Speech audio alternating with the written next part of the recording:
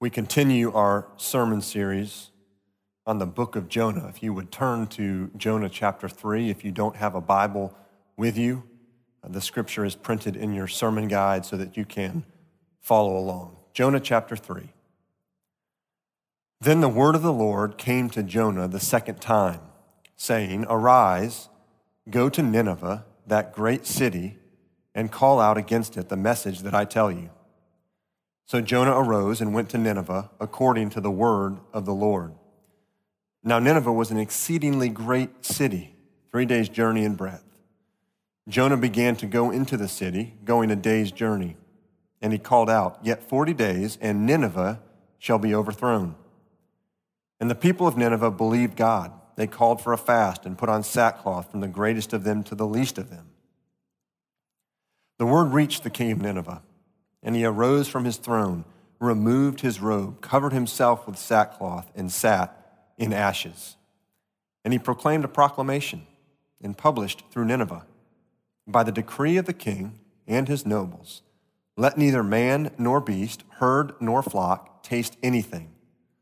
Let them not feed or drink water, but let man and beast be covered with sackcloth, and let them call out mightily to God. Let everyone turn from his evil way and from the violence that is in his hands.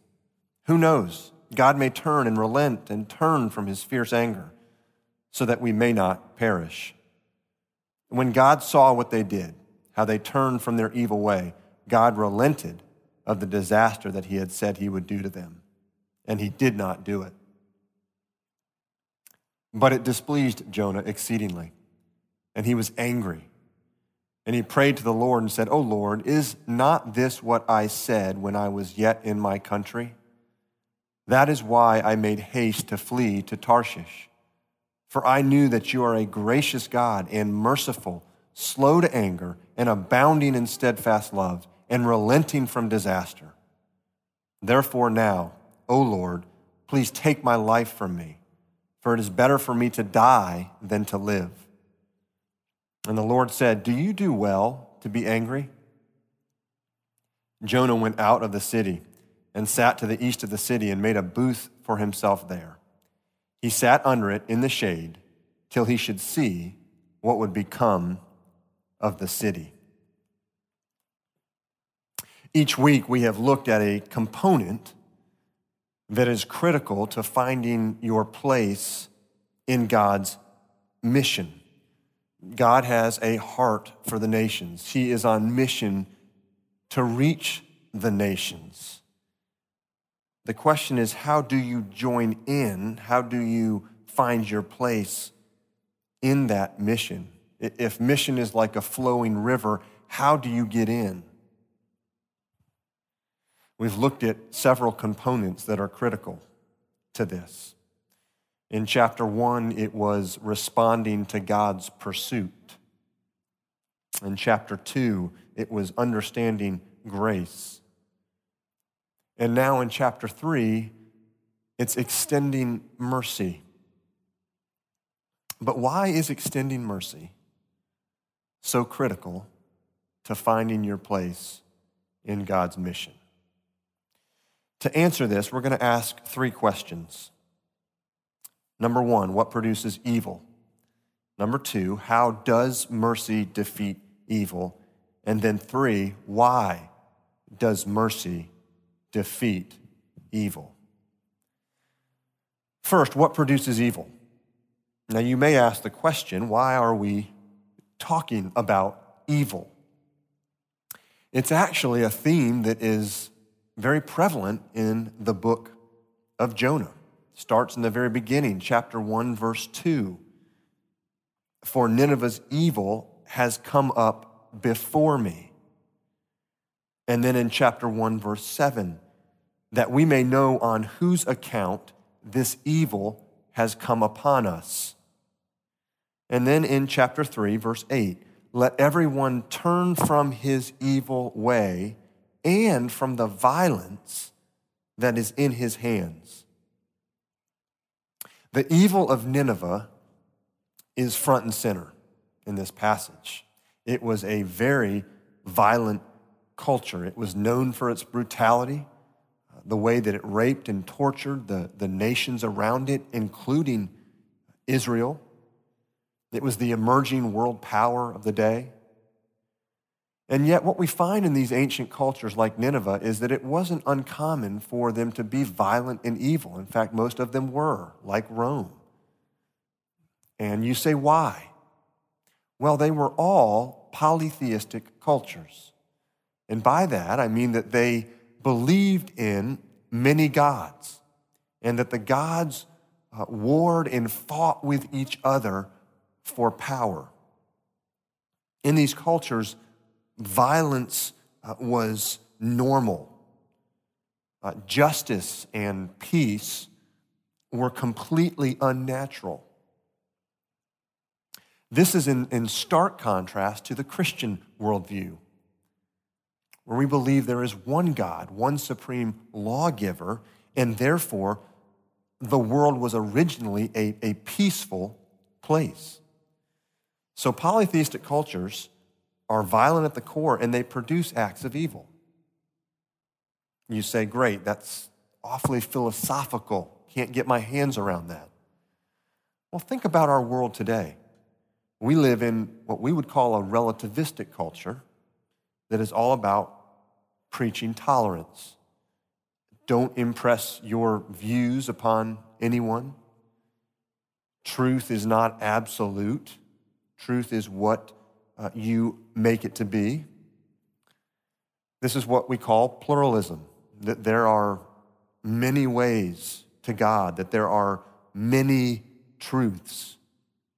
It's a little different than polytheism, but at the core, it has the same foundation, which is there is no overarching truth in our world that doesn't change.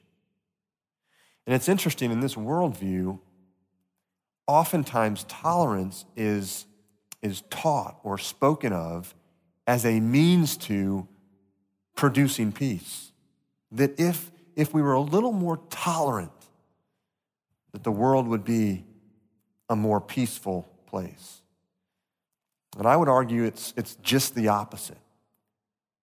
If there is no overarching truth, if truth is what everyone makes it to be for themselves, then you have a recipe for a world where everyone is living for themselves, where everyone is living for their own made-up version of what is right and wrong. And that such a world does not produce peace, or such a view does not produce peace, but it produces violence and selfishness and wickedness. Let me give you some simple evidence of this. Take 3 2-year-olds and throw them into a room with a bunch of toys and watch the violence that ensues. One child's worldview that says that his happiness is paramount and above all else allows him to sink his teeth into another child to get what he wants and feel no remorse over it. Tolerance, which is the motto of pluralism and somewhat of the motto of our day, is not the answer. It doesn't produce peace. It produces evil, violence, and selfishness. Now, some of you, and maybe the proponents of pluralism, would say, well, okay, great, but what about religion? Look at what religion has produced over the centuries, the violence and the wickedness. Just look at the history books. And you say, actually, yes, it has. And that brings us to our second and surprising source of violence. Jonah preaches to Nineveh. Nineveh repents.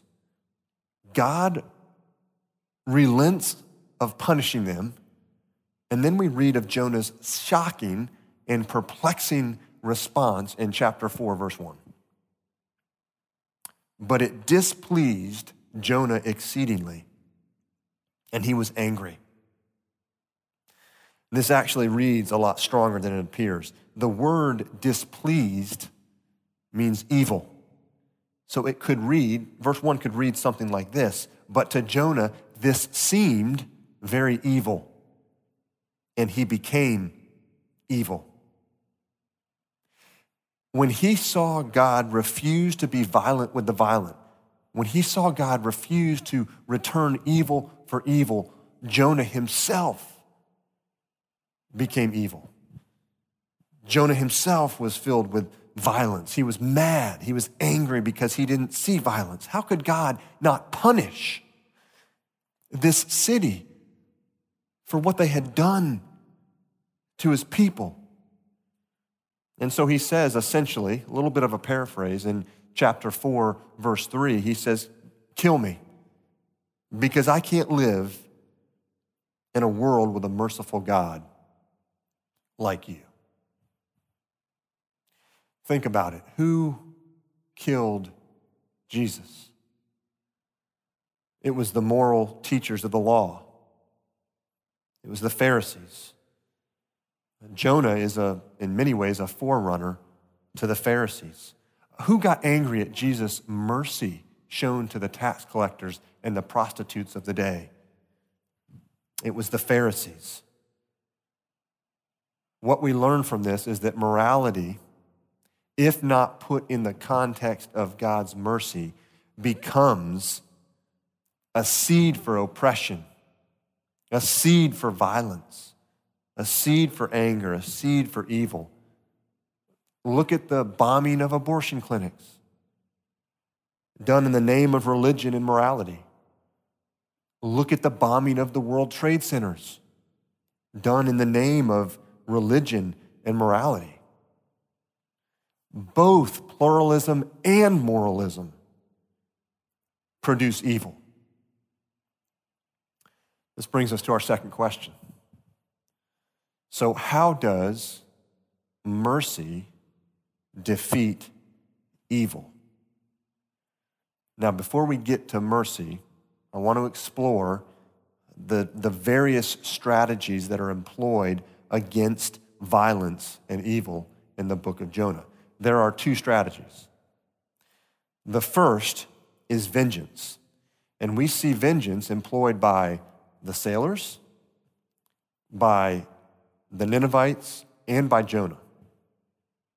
Start with the sailors. Chapter 1, verse 6. So the captain came and said to Jonah, "What do you mean, you sleeper?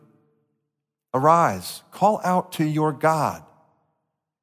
Perhaps the God will give a thought to us that we may not perish." They believed that the gods operated with vengeance. It was evil for evil. And so God was sending this storm to punish evil. The Ninevites in chapter 3 had the same worldview.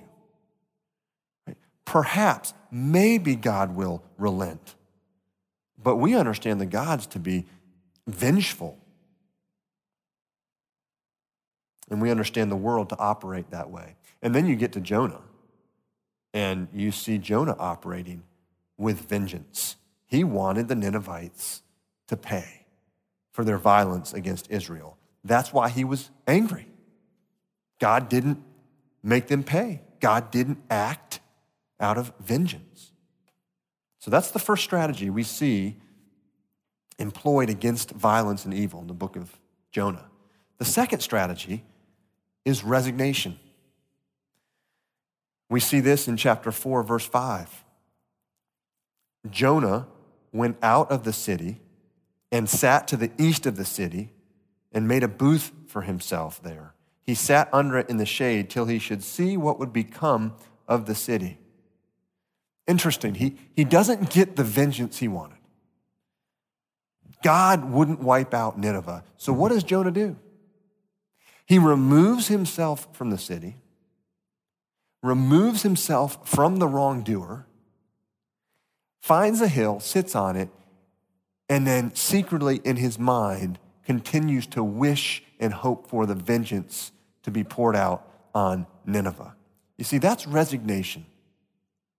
Resignation is removing yourself from the situation, removing yourself from the wrongdoer, getting on with your life, but then secretly in your mind, wishing the vengeance upon them. You know how that works. Somebody wrongs you and you remove yourself from the situation, but then in your mind you have thoughts. You get great joy thinking about that person failing, or you get great joy thinking about that person being hurt. See, vengeance and resignation don't defeat evil. They actually multiply it because both arise out of your own hurt. And both are attempts to deal with your own hurt. Both exclude the wrongdoer. God calls for neither vengeance nor resignation. He calls for mercy, which is the foundation of forgiveness. Verse 9, who knows? God may turn and relent and turn from his fierce anger so that we may not perish. Mercy is not getting what you deserve. The Ninevites deserved to be punished for their wicked and evil ways, and yet God relented. Forgiveness is dealing with your hurt and anger before you deal with the wrongdoer. Forgiveness is extending mercy in your heart to the wrongdoer before you confront or deal with the wrongdoer.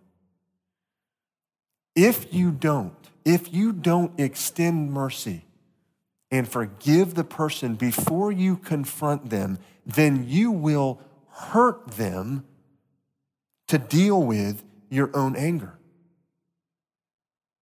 Vengeance is dealing with your hurt and anger as you deal with the wrongdoer.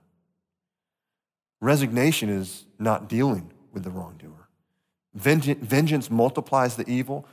Resignation ignores the evil. Mercy defeats evil because mercy absorbs evil. Let me give you an example of this. My 2-year-old son is in a season of biting right now. And when he sinks his teeth into me in a way that it really, really hurts, I have to forgive him. I have to extend mercy in my heart towards him before I take him back to the room to discipline him. Because if I don't, then I will discipline him out of anger. Disciplining out of anger is vengeance. Forgiveness is extending mercy in your heart to the wrongdoer before you deal with the wrongdoer. So with my son, I have to extend mercy to him. If I discipline my son after I have forgiven him, then I discipline him for his good. If I discipline my son without first forgiving him, then I discipline him for my good, to deal with my hurt, to deal with my anger. Forgiveness is about absorbing the wrong, absorbing the hurt. We take my son to my gym once a week, and he loves it. It's a place where he can get a ton of energy out. And there are 2 things he loves to do at my gym. Number 1, jump on the trampoline. Number 2, jump into the bin of colored plastic balls. When he jumps off the ledge onto the trampoline, he rebounds up into the air. When he jumps off the ledge into the bin of plastic colored balls, he disappears. He's absorbed by them. Vengeance is the trampoline. Mercy and forgiveness is the bin of plastic colored balls. Which of those characterizes your marriage? Which of those characterizes your relationship with your kids? Which of those characterizes your relationship with your friends? Trampoline or container of plastic balls? Vengeance or mercy and forgiveness? Do you absorb the wrong? Do you absorb the hurt? Mercy defeats evil. But why? Why does mercy defeat evil? Verse 9 raises two important questions. Verse 9, God may turn and relent and turn from his fierce anger. Two critical questions that you have to answer coming out of this verse. Number one, why did God turn from his anger? He didn't have to. If God were only seeking justice, he wouldn't have relented. He sought justice with Sodom and Gomorrah and wiped Sodom and Gomorrah out. He could have satisfied justice by wiping Nineveh out. He could have satisfied justice by wiping Jonah out. But he didn't. Why? The clue is in verse 3 of chapter 3. Now Nineveh was an exceedingly great city. You say, what?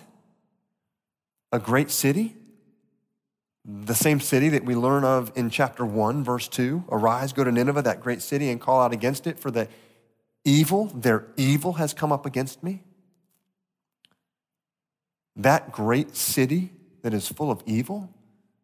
You say, well, then great just means the size of it. No, the Hebrew word exceedingly in verse 3 is Elohim, which means God.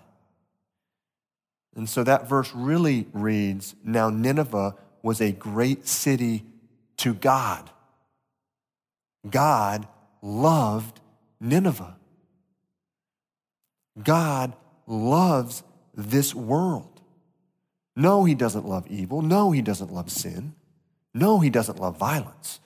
But he loves this world that he made. And that's why he relented from punishing Nineveh, because he loved Nineveh. You see, if God sought justice without love, he would have wiped out Nineveh. If God sought or satisfied justice without love, you and I wouldn't be sitting here today. God would have destroyed us a long time ago.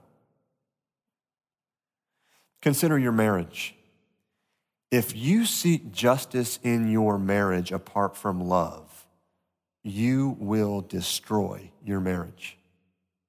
Or to say it another way, you can be right and ruin your marriage.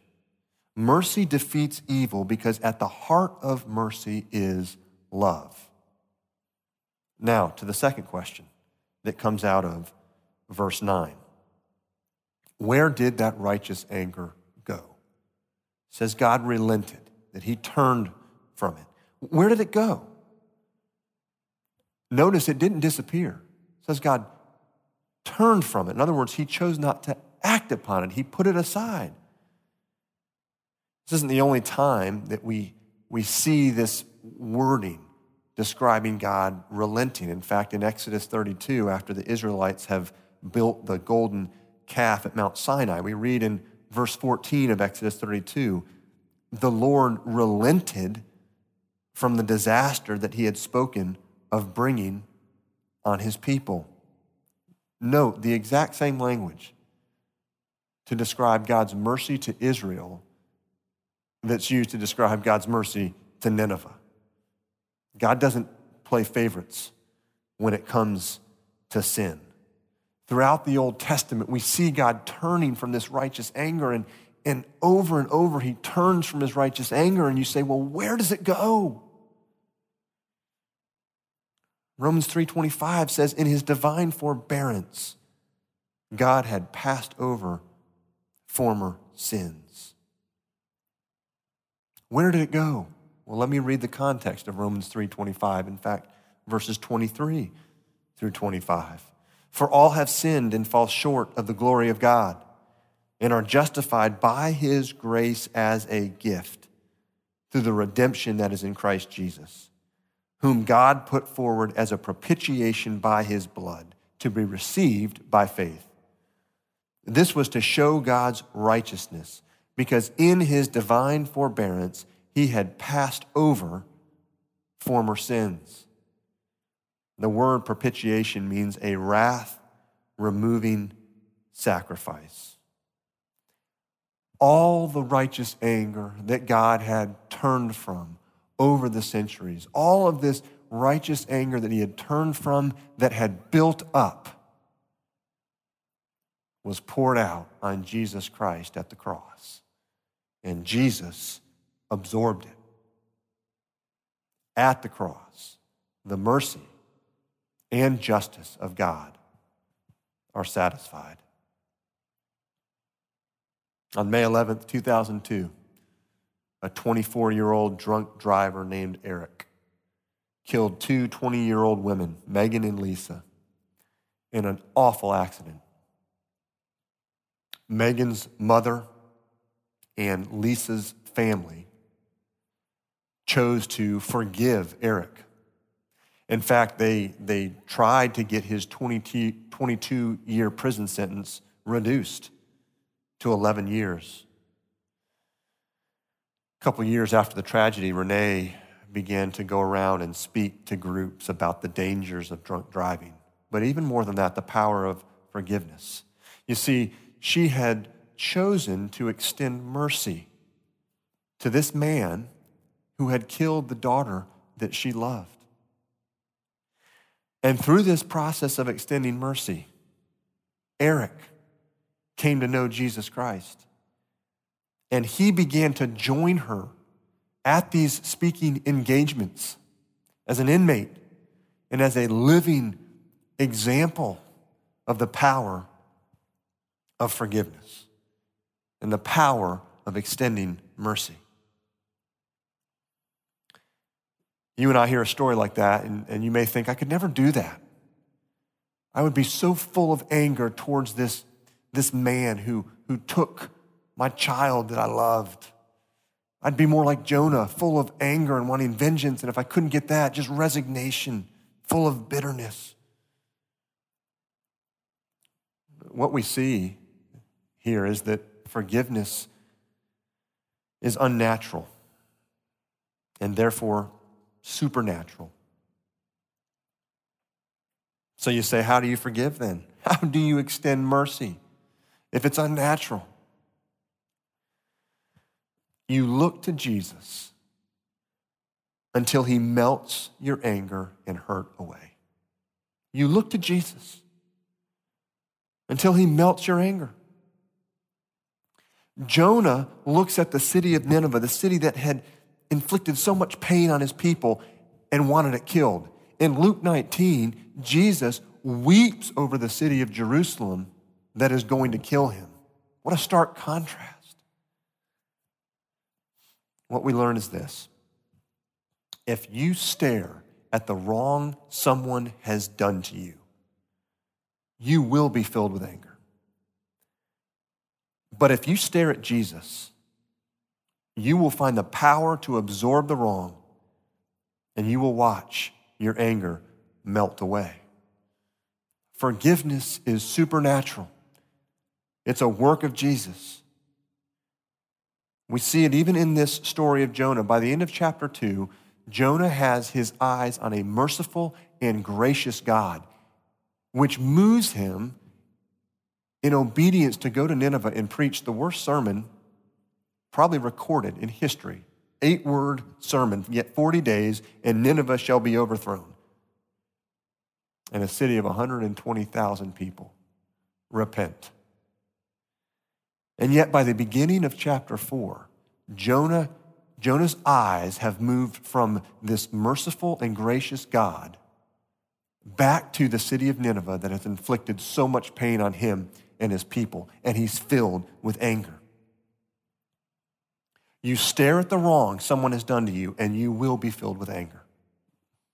You stare at Jesus, and he will melt your anger and give you a supernatural love for your enemy, power to forgive your enemy, and it's there, extending mercy, that you will find your place in God's mission. Let's pray. Father, forgiveness is hard. Every one of us is guilty of acting in vengeance and resignation. Every one of us is guilty of staring at the wrong that has been done to us, the evil committed against us, and being filled with anger and bitterness and a desire for vengeance. And, oh, Father, would you soften our hearts? Would you shift our eyes from the wrong that's been done to us to your Son, Jesus, who absorbed our sin, who absorbed our evil, who extended mercy. And as we stare at Jesus, Father, would you melt our anger away? And would you give us the power to forgive? And there are relationships in this room and in this sphere that need to be reconciled and restored. And I pray you would give